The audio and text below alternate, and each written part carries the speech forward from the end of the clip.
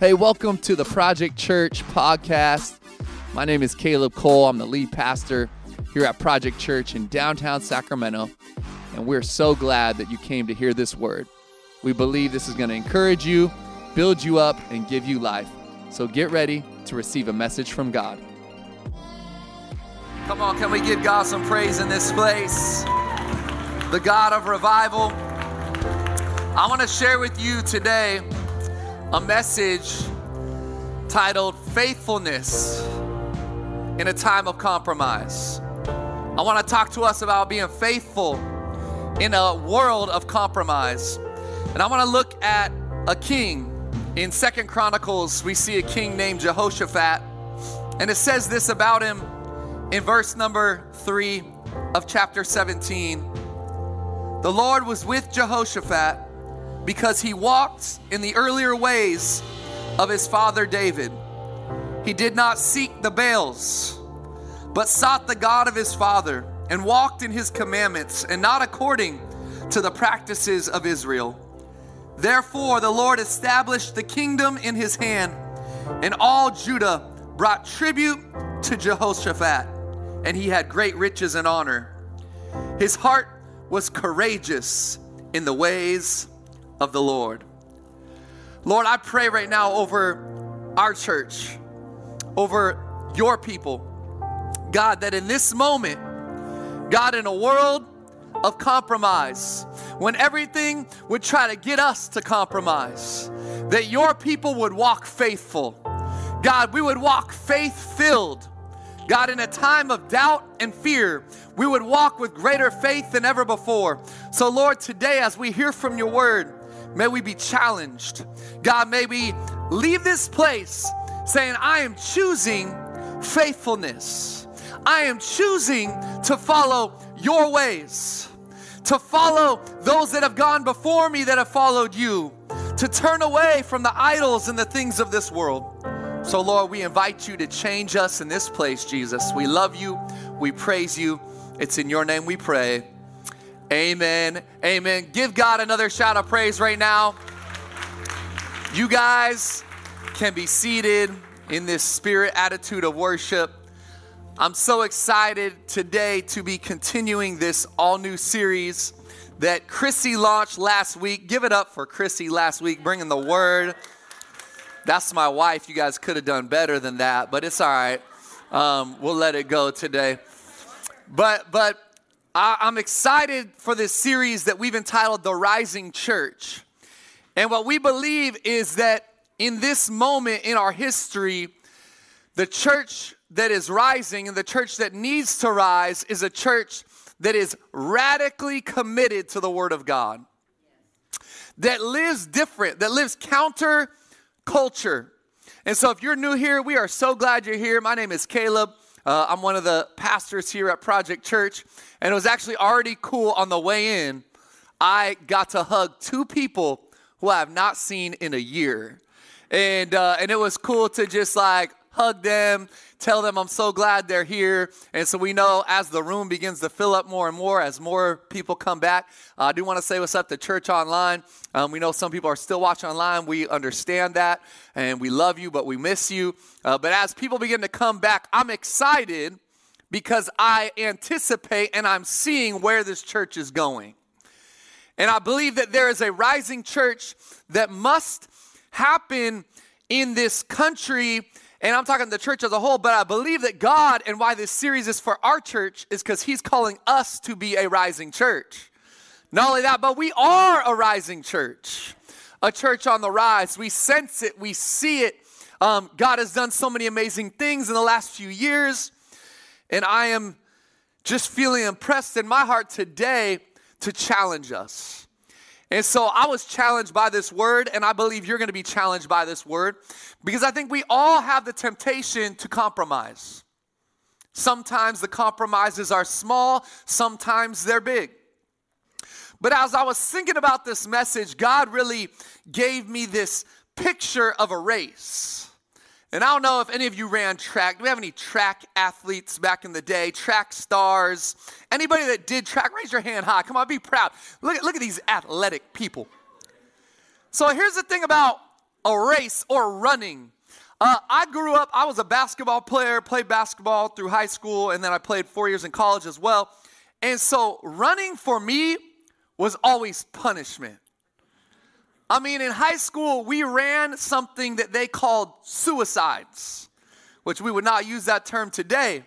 They're not allowed to say that anymore, but I was a child, I grew up in the 90s. So in high school in the 90s, y'all are like, what? Yes, I graduated in 1999 from high school. And when you say it like that, it makes you sound even older. The year of our Lord, 1999.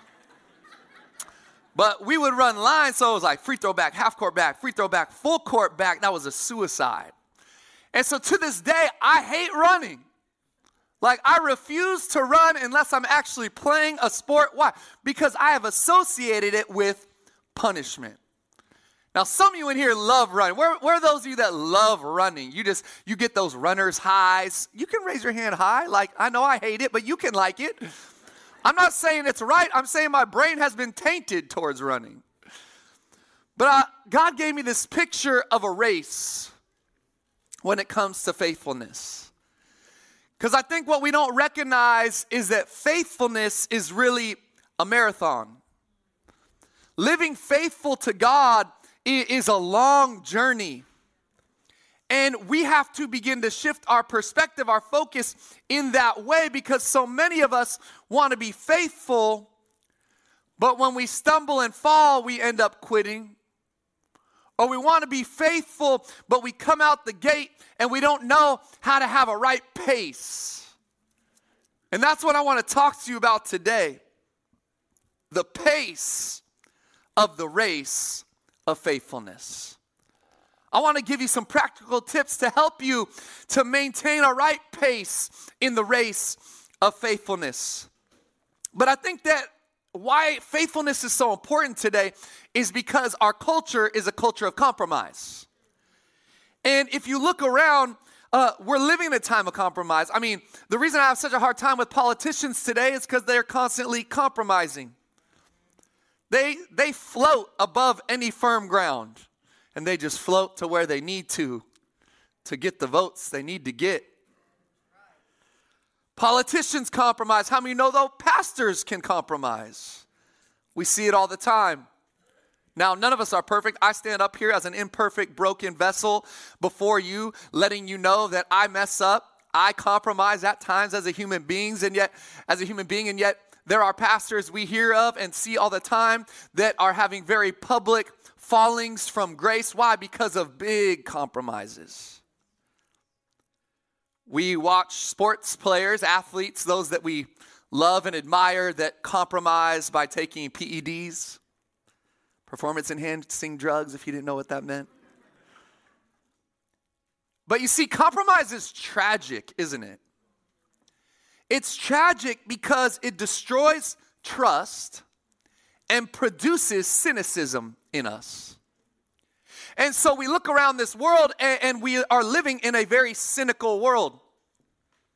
And we wonder why, but it's very easy to know why. Because all around us is constant compromise. So we feel like we can't trust anyone or anything. And so we walk through life cynical. Why? Because we want to protect our hearts. We want to protect our minds. But when you're in a culture of compromise, it's very easy to be influenced by the same compromise. And so you look around, even at the church today, not just our church, but the church in general, and what do you see? You see compromise. We're a compromised body in terms of the church in America. We've compromised on so many things, and then we wonder why our message is not as powerful, why our message does not have the impact, why the world looks at us and laughs at us and mocks us, why they wonder if we even believe what we believe, because we've compromised. Here's what I've seen, though, that I think the church, and I think you all in this place, you want to live faithful. But most of us are just feeling tired, worn out. We feel like failures. And you want to know why I think that? I think it's because our pace is off. because the pace of the race of faithfulness is something that we have not understood in a practical way. I mean, think about Jesus. You know that Jesus only ministered for 3 years? 3 years of ministry, and he accomplished so much. And yet when you read about Jesus, did he ever run anywhere? Did he ever say he ran? Did it ever say him, the disciples, like, oh, snap, you see what time it is? We got to bounce. Like, did that ever happen? No, it said, what did he do? He walked everywhere. Jesus had a pace that most of us, and I think even the disciples, got frustrated with at times. We would get frustrated. We're like, Jesus, can we pick it up? Got places to be, people to heal, ministry to do. Like the pace, come on, let's go. And I think that's what our culture has built into us. This pace of go, go, go, get, accomplish. And that's carried over to our faith. And then we wonder why we have such a hard time being faithful. I believe we need to find God's pace for our lives. I heard someone say this. I don't know who this quote is from because someone else was quoting it and they didn't know where it was from either. But here's the quote. I thought it was so good. I Googled it. I couldn't find it, okay? If the enemy can't get in front of you and stop you, he will get behind you and push you. And I was like, whoa. That was like really impactful for me because I realized like the enemy in front of me, I see him. Because Christy talked about it last week. That he's got nothing new. It's the same old trick. So when we see him come, we're like, ha, you can't do anything, devil. You got nothing on me. But I think in this culture, what I haven't recognized and what this quote actually helped me realize even about myself is maybe the enemy's behind us, pushing us, trying to speed us up, where we abandon the pace that God has for us. Running the race of faithfulness takes knowing the pace of faithfulness. That's what I want to talk to you about today. So the pace of the race of faithfulness starts with this. Listen, we have to start strong. You know, like the runners, they get in the stance. And my jeans are a little too tight, but you know what I'm saying? Like they get down there. I don't know if you ever did track. I did track when I was younger. In like middle school, and you get in the starter blocks, and that start is key. I mean, you know, sprinters, 100-yard dash, 200-yard dash, they spend much of their time just practicing the start. Because if you're in the 100-yard dash, if you don't start right, you are not going to win. The race is too short. And so I think that we have to recognize today just the importance of starting strong. You know, like when babies are born, we want them to be born at a certain weight because birth weight indicates health. Now, it doesn't mean a premature baby can't develop to health, but it does mean there's going to be more challenges for them early on. Starting strong. We're a part of a church planting network here at Project Church. It's called the CMN, Church Multiplication Network, and we're in a group of churches that are about planting churches. I don't know if you know this, but every month we give 1% of our income to CMN to help plant more churches because we believe in church planting. But one thing they say is that the weight or the numbers that a church starts with usually indicate how healthy and strong it's going to be long term. And so when we went to start Project Church, we're like, we're going to launch with as many people as possible. And we did, and we're still here 8 years later. I want to read from 2 Chronicles, and I read it to you earlier, 17, 3-4. This is a story of King Jehoshaphat. And Jehoshaphat was the king of Judah. So if you didn't know, the nation of Israel started out and they wanted a king, so they named Saul. Then David was the second king. Most of you know this story. You know about Saul and then passing it on to David. And then a little ways down, a couple decades later, the nation of Israel split into two. And there were now two nations, Israel and Judah. And now they have kings of both. And so Jehoshaphat becomes the king of Judah. And he becomes the king of Judah about 150 years-ish after David. But he's actually from the line of David, the same family line. And as I read to you, the Lord was with Jehoshaphat. He walked in the earlier ways of his father David. It says in verse 6, his heart was courageous in the ways of the Lord. And furthermore, he took the high places and the Asherim out of Judah. Verse 10, and the fear of the Lord fell upon all the kingdoms of the lands that were around Judah, and they made no war against Jehoshaphat. You see, starting strong is about pace. And Jehoshaphat came out, and he became king at the age of 35 years old. And as he becomes king, as a young man, he's the new king, and he says, I'm going to follow the ways of my forefather David. I'm going to worship God. We're going to tear down some of the high places of idol worship. And he starts the nation of Israel strong. And what does it say? Of Judah strong, it says, the fear of the Lord fell upon all the kingdoms of the lands that were around Judah. They made no war against Jehoshaphat. You see, he started out strong, and as a result, there was protection from God. And so I just want to encourage you, because I think some of you have been waiting to start your faith. You've been waiting, and you're here because somebody brought you. You're here because you think this girl's cute. You know, you're here because you heard that this guy that you like, he comes here, and you've been waiting to start your faith. And I want to challenge you, because some of you have been waiting, and you're coming. You're like, I'm just not ready yet. I want to challenge you. You would start right now, and you would start strong. You would go all in and say, God, I'm with you. I'm going to tear down. I want to live the life of compromise. I'm going to tear down the evil things of this world, the idol worship of this world.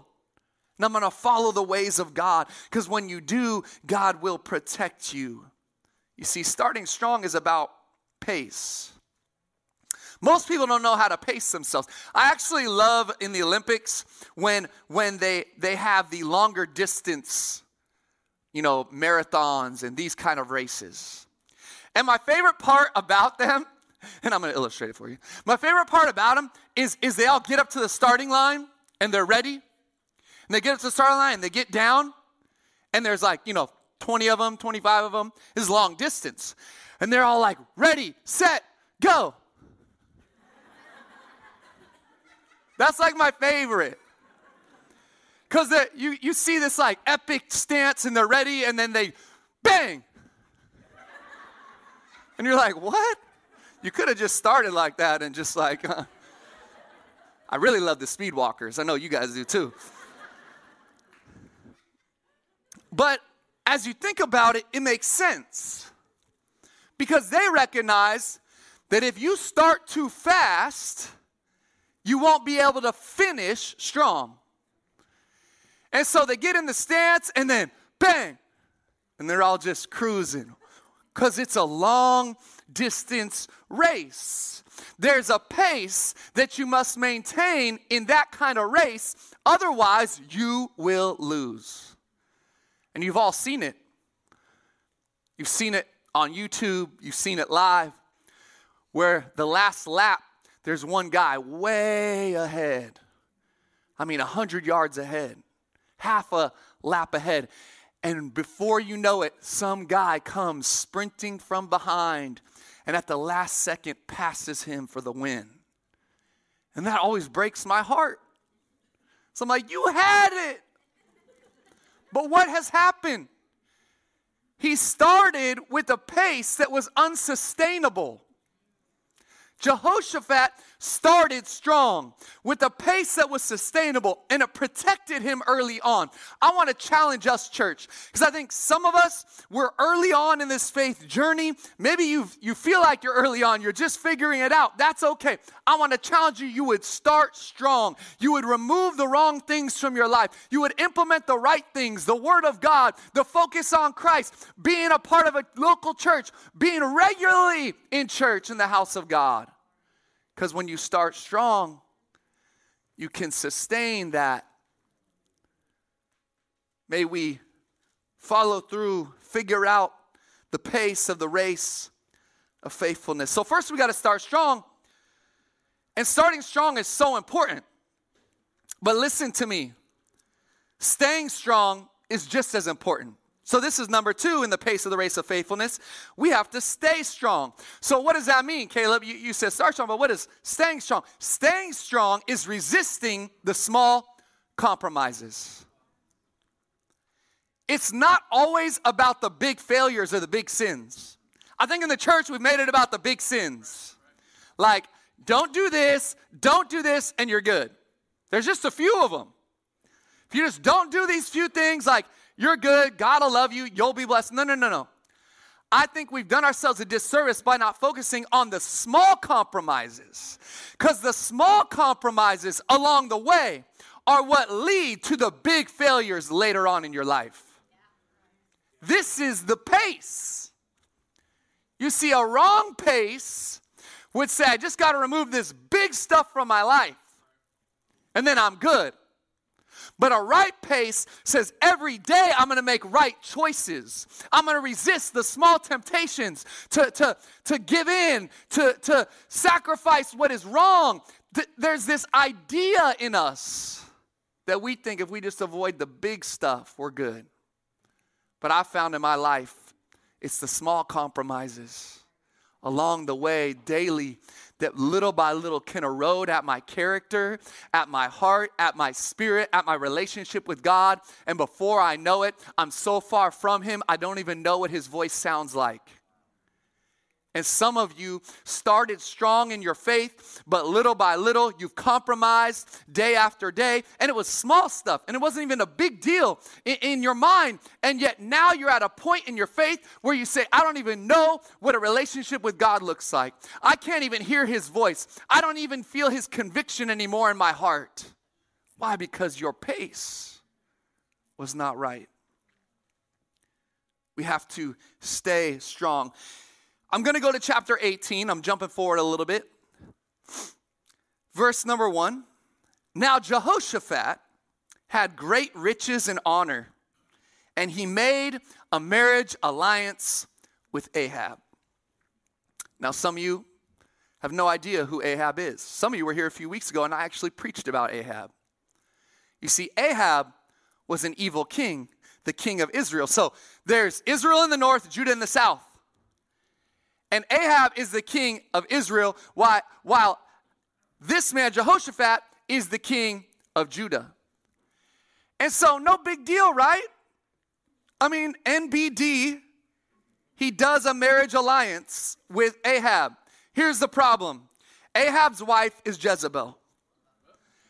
Here's the problem. Ahab was an evil king who set out to destroy and kill all the prophets of Israel at his wife's prodding. Ahab was a king that built places of idol worship, that built idols. He was a king that wanted nothing to do with the things of God as his wife continued to urge him and push him towards. But, I mean, come on, guys, like, it makes sense because Jehoshaphat just wants peace. NBD, he wants peace. It makes sense. He wants their nations to come together. I'm trying to bring unity. I'm trying to bridge the divide. I'm trying to make peace. No. He was wanting to be friends with the world. And I want to challenge you, and this is going to be a little, I have to tread lightly here. Because biblically, we know that Jesus was a friend of sinners. So there's a difference between showing love and being a bridge to the world and inviting the world into our lives in a way that it influences and changes us. Because some of you are not strong enough in your faith to be influencers, and you are always influenced. And so I have to challenge you in your walk with God that you would protect your heart, your mind, your spirit, because you know that you are more easily influenced than you are an influencer. Now, as you grow in your faith, as you learn and develop your pace, as the strength of your pace and your faith gets stronger, you can get to the point where Jesus was. But most of you in this room are not Jesus. And I recognize early on in my faith journey, in my life, I had to separate myself from certain places, certain friends. I couldn't go to certain environments. Why? Because I would be influenced more than I would influence. But now as I've grown in my faith, I could walk into any environment and I know that I'm going to be an influencer, not influence. But it took years of developing the right pace to where I know how strong I am in my faith. That doesn't mean I'm perfect, but it does mean I know that I will not fall and stumble as long as I keep my eyes on Christ. And so my challenge to us is that we would figure out where we're at in our pace. Because some of you right now need to assess your faith journey and the pace that you have, because you recognize you're probably not strong enough to be in the environments that you're placing yourself. You see, it's about the stride. Everybody say stride. Some of us are striving instead of striding. You hear me? There's a difference. Because when you learn your pace, when you learn the strong pace that God has for you, the pace of faithfulness that He's placed on your life, then you stride. There's a stride about it, isn't there? There's a stride about it. There's a stride when you run. We all have our own stride. But what I've seen in this culture, in this day, and I think even in our church, is there's a lot of Christians that instead of just striding, they're striving. They're trying to make things happen. We are reaching for what God wants to give us. Some of us are running and reaching for what God hasn't even called us to yet. You think you need to start 3 businesses right now, and then you wonder why you're feeling defeated and beat down and destroyed and depressed. And I want to tell you, maybe He has called you to start 3 businesses, but it might not just be yet. Because He needs to develop something in you right now. Your character right now.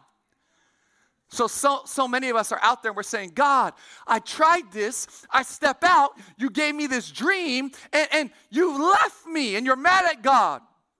How could you leave me? And He's saying, no, you left me. I told you to wait. I told you what your pace was. I told you to stay in your stride, and you instead begin to strive. You see, we have to be faithful first and foremost to the Word of God. I want to challenge us, church, that we would get hungry for the Word of God. We would get passionate about the Word of God. We would begin to ingest the Word of God daily. That's why I tell you all the time, this is not enough for you. Sunday morning for 30, 40 minutes, a message is not enough for you. You need to be in this on your own time during your week, Monday through Saturday. Sunday is not enough. And you wonder why you feel empty during the week. It's because you're hungry. And the Word of God is the only thing that will satisfy. I'm telling you, this has enabled me to maintain the strength of my pace in my life. And I started younger than a lot of you. In 6th grade, I started reading my Bible every single day. I would read a proverb a day because there's 31 proverbs, 31 days in almost every month. And I started to read it, and it's been a practice of my life ever since. Now, 6th grade, the age of 12 years old, here I am, 17 years later. I'm like, how old am I? And it's still a daily thing that I do, where I ingest the Word of God daily. And let me tell you, it has enabled me to stay strong, to maintain the right pace for my life.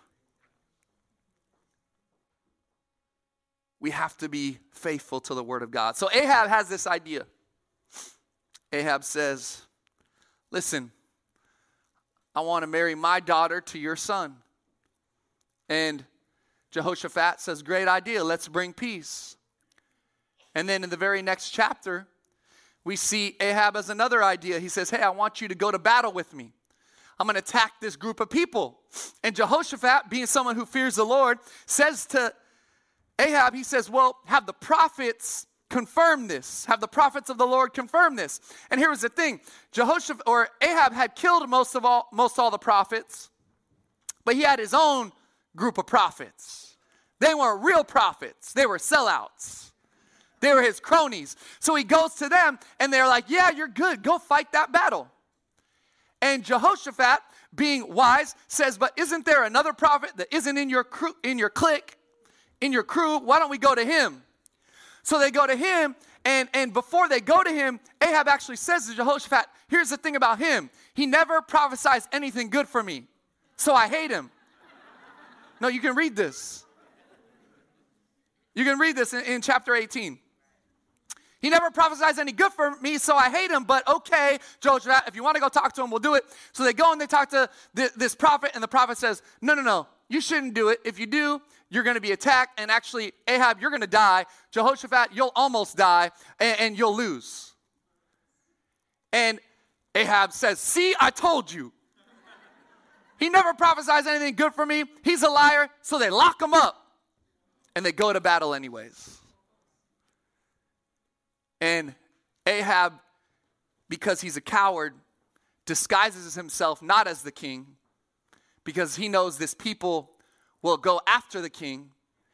But Jehoshaphat, being innocent, somewhat gullible, goes to battle in his kingly robes, and all the people go after him. And he barely escapes with his life. But in the battle, Ahab, while hiding, is struck by an arrow and dies.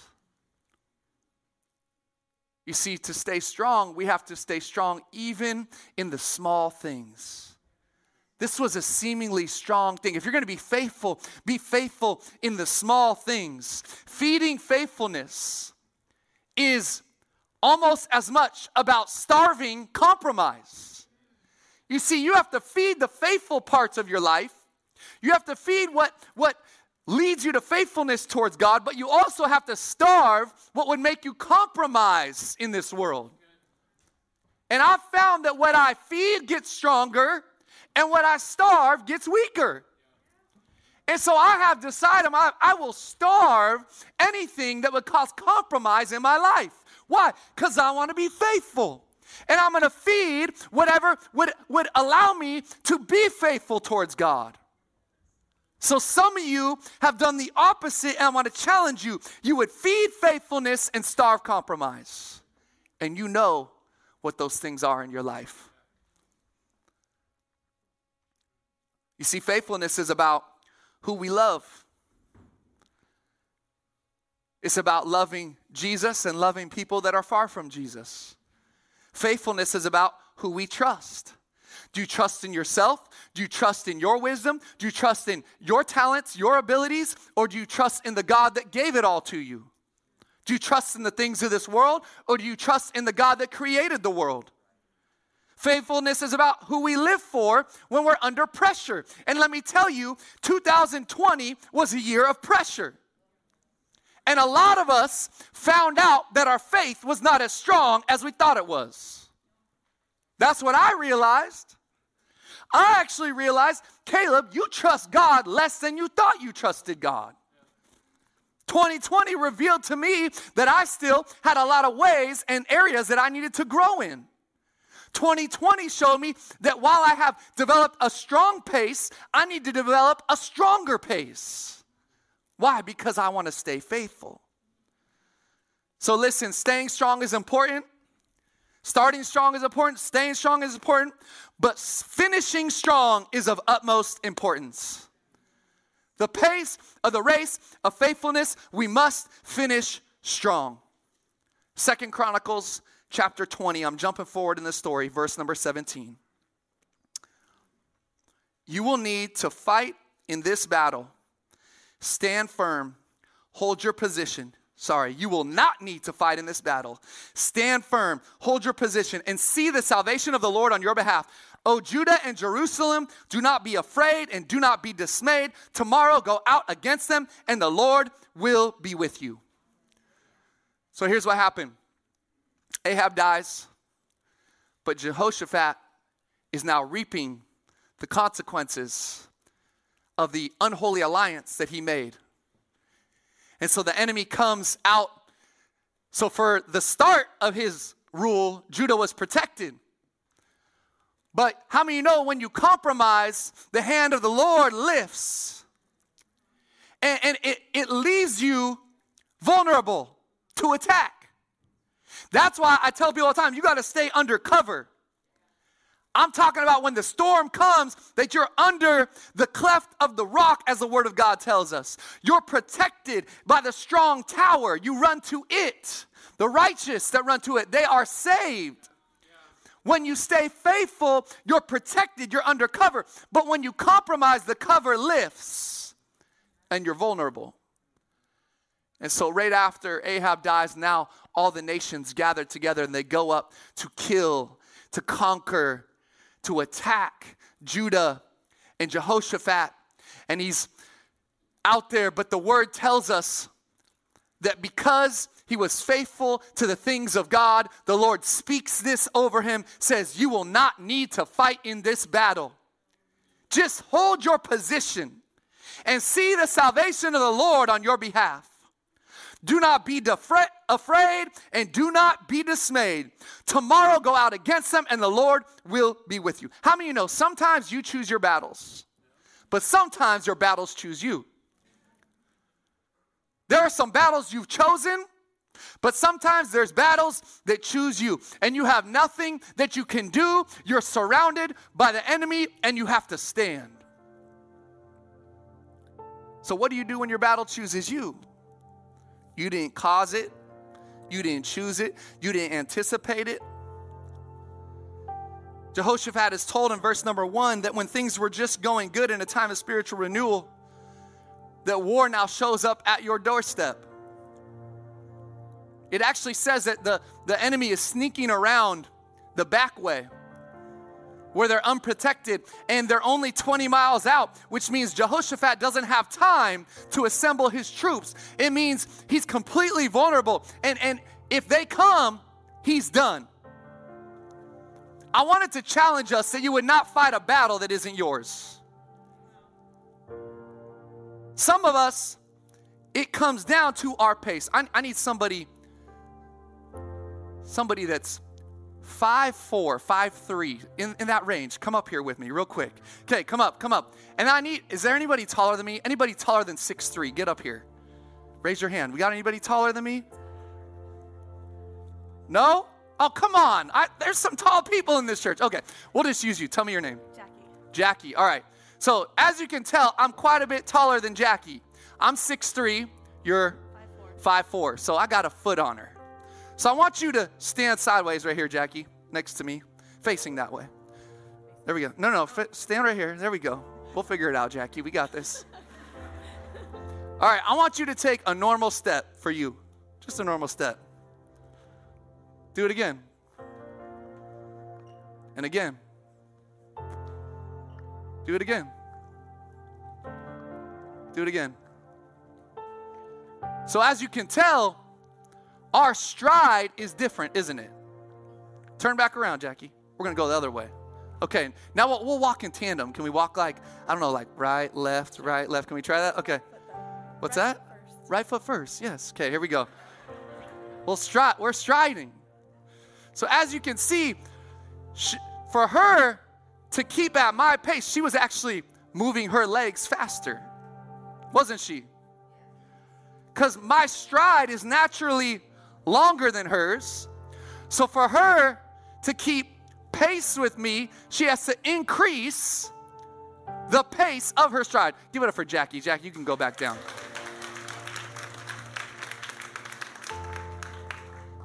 Here's what I think. In order to finish strong, we have to recognize we're only called to be us. In fact, if I got Jackie, I said, Jackie, let's run around the room. She's like, no. If I ran around the room, you guys know, I'd start running. And my pace, I know that they're like, what are you doing, Caleb? We're trying to record you. My stride would allow me to run with less energy, right? With less energy around the room. And for her to keep pace with me, she'd have to increase She'd have to increase. Here's what I think. I think a lot of people are in this faith journey and they want to be faithful, but they're looking at all the people that they're not.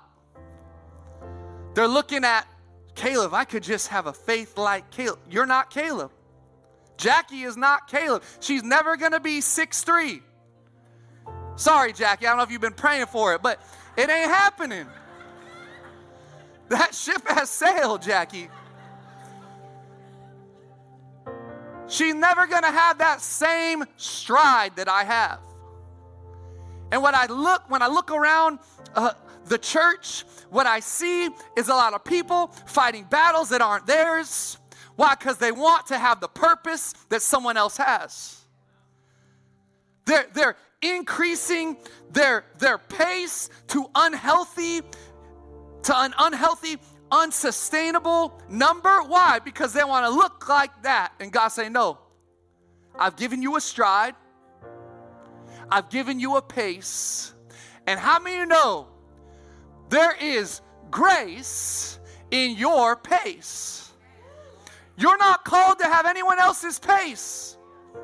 If Jackie tried to run my pace, it just wouldn't work. Why? Because she doesn't have the grace for my pace. And you don't have the grace for the pace of the person next to you. Or that friend who maybe you've looked up to. Or that friend who you've wanted to be that. Or that person you've compared yourself to on social media. And I want to challenge us that we would finish strong. You see, our understanding of God's faithfulness to us is how we maintain our faithfulness to Him. Let me say that again. Our understanding of God's faithfulness to us is how we maintain our faithfulness to Him. What does 2 Timothy 2:13 say? If we are faithless, He remains faithful. Listen to me. It is in God's nature to be faithful. 1 Corinthians 1:8 tells us, so you are not lacking in any gift as you wait for the revealing of our Lord Jesus Christ, who will sustain you to the end, guiltless in the day of our Lord Jesus Christ. God is faithful. He's faithful in our salvation. He's faithful in our walk. His faithfulness enables our faithfulness. So in order for you to run at the right pace of faithfulness, you have to begin to embrace and understand the reality of God's faithfulness.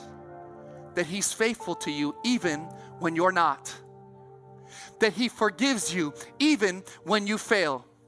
That He invites you back in even when you run from Him. That when you leave the group of sheep, He says, I'll leave the group to go after the one. So this last week, I went to a restaurant indoors. That was my Holy Spirit dance because we teared up. And I went to a restaurant indoors and I walked in and this young girl sat me. And she was obviously a high schooler. She sat me and she was like asking me if I needed anything and blah, blah, blah. And then she went and got the menus and she came back and she stopped and she looked at me. And I was like, hey. She was like, are you Canaan's dad? And I said, why, yes, I am. She said, okay, because I'm in the play at school, and Canaan got like this big part in the play, my 9-year-old, and he got this huge part, and so they all know him because he's the only kid in the play. And so she's a senior, and she's like, oh my goodness, he is so cute. And so sweet. She said it just like that. And I said, thank you so much. And I got her name, and she was so sweet. But it was interesting because for the first time in my life, I was Canaan's dad. You know, he's always been, oh, you're the pastor's kid. You're the pastor's son. And she knew nothing about me. She had seen me pick him up. And so all she knows about me is that I'm Canaan's dad. And he is so sweet. Let me read the end of this. 2 Chronicles chapter 21. I want to read verse 1 through 6. We're going to close here. Jehoshaphat slept with his fathers and was buried with his fathers in the city of David, and Jehoram, his son, reigned in his place. He had brothers, the sons of Jehoshaphat, Azariah, Jehiel, Zechariah, Azariah, Michael, and Shephatiah. All these were the sons of Jehoshaphat, king of Israel. Watch this. Their father gave them great gifts of silver, gold, and valuable possessions, together with fortified cities in Judah. But he gave the kingdom to Jehoram because he was the firstborn. When Jehoram had ascended the throne of his father and was established, he killed all his brothers with the sword, and also some of the princes of Israel. Jehoram was 32 years old when he became king, and he reigned 8 years in Jerusalem. And he walked in the way of the kings of Israel. Now, they're not the good kings. As the house of Ahab had done. Watch, for the daughter of Ahab was his wife. And he did what was evil in the sight of the Lord. I don't know if you caught that. The small compromise early on in Jehoshaphat's life. I wanted to unify the nations. I want peace. But he united himself with that which was evil. Ahab's daughter, Jezebel's daughter, became his son, the king's wife. And the influence of that set this nation on a downward trajectory. And I know this may be dramatic for some of you, but I wanted to emphasize the importance of the small compromises we make in our life, because we do not know the long-term impacts they could have. And that's why I have chosen in my life, every day I wake up, I say, God, I want to be faithful to you. I want to be faithful to my wife. I want to be faithful to my children. I want to be faithful to my church. Help me to not compromise. May I choose faithfulness every single day. And some of you are like, it's not that dramatic. And I'm here to tell you, yes, it is. Because it's about legacy and it's about future. And so my challenge to us today, church, is that we would choose faithfulness. That we would learn the pace of the race of faithfulness. Why? Because running the race of faithfulness takes knowing the pace of faithfulness. And some of you know your pace is off. And today, God wanted to get you striding right. No longer striving in your own strength, but striding in how God made you to be. Striding in the truth of who He is. Why? Because I want my whole life, as I get older, I want people to say about my son, oh, you're Canaan's dad. He's so sweet.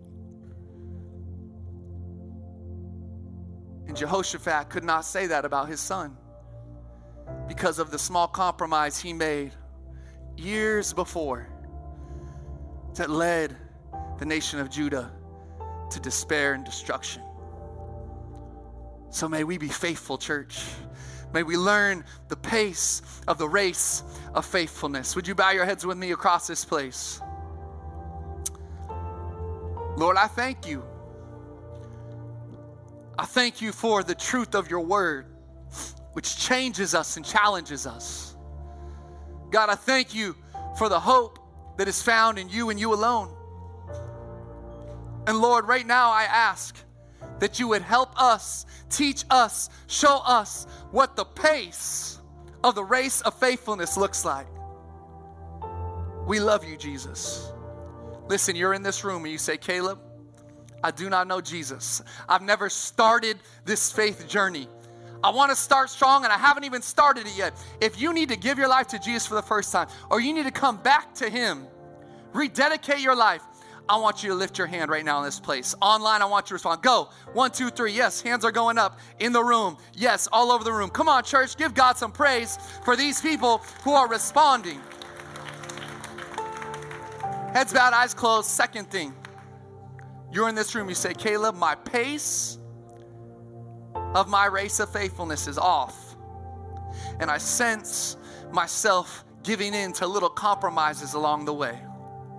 And today, I want to ask for God's help. I want to commit myself to the right pace in my race. If that's you, I want you to lift your hand in this room. Yes, hands going up all around the room. Lord, I pray for a release of pace in this place.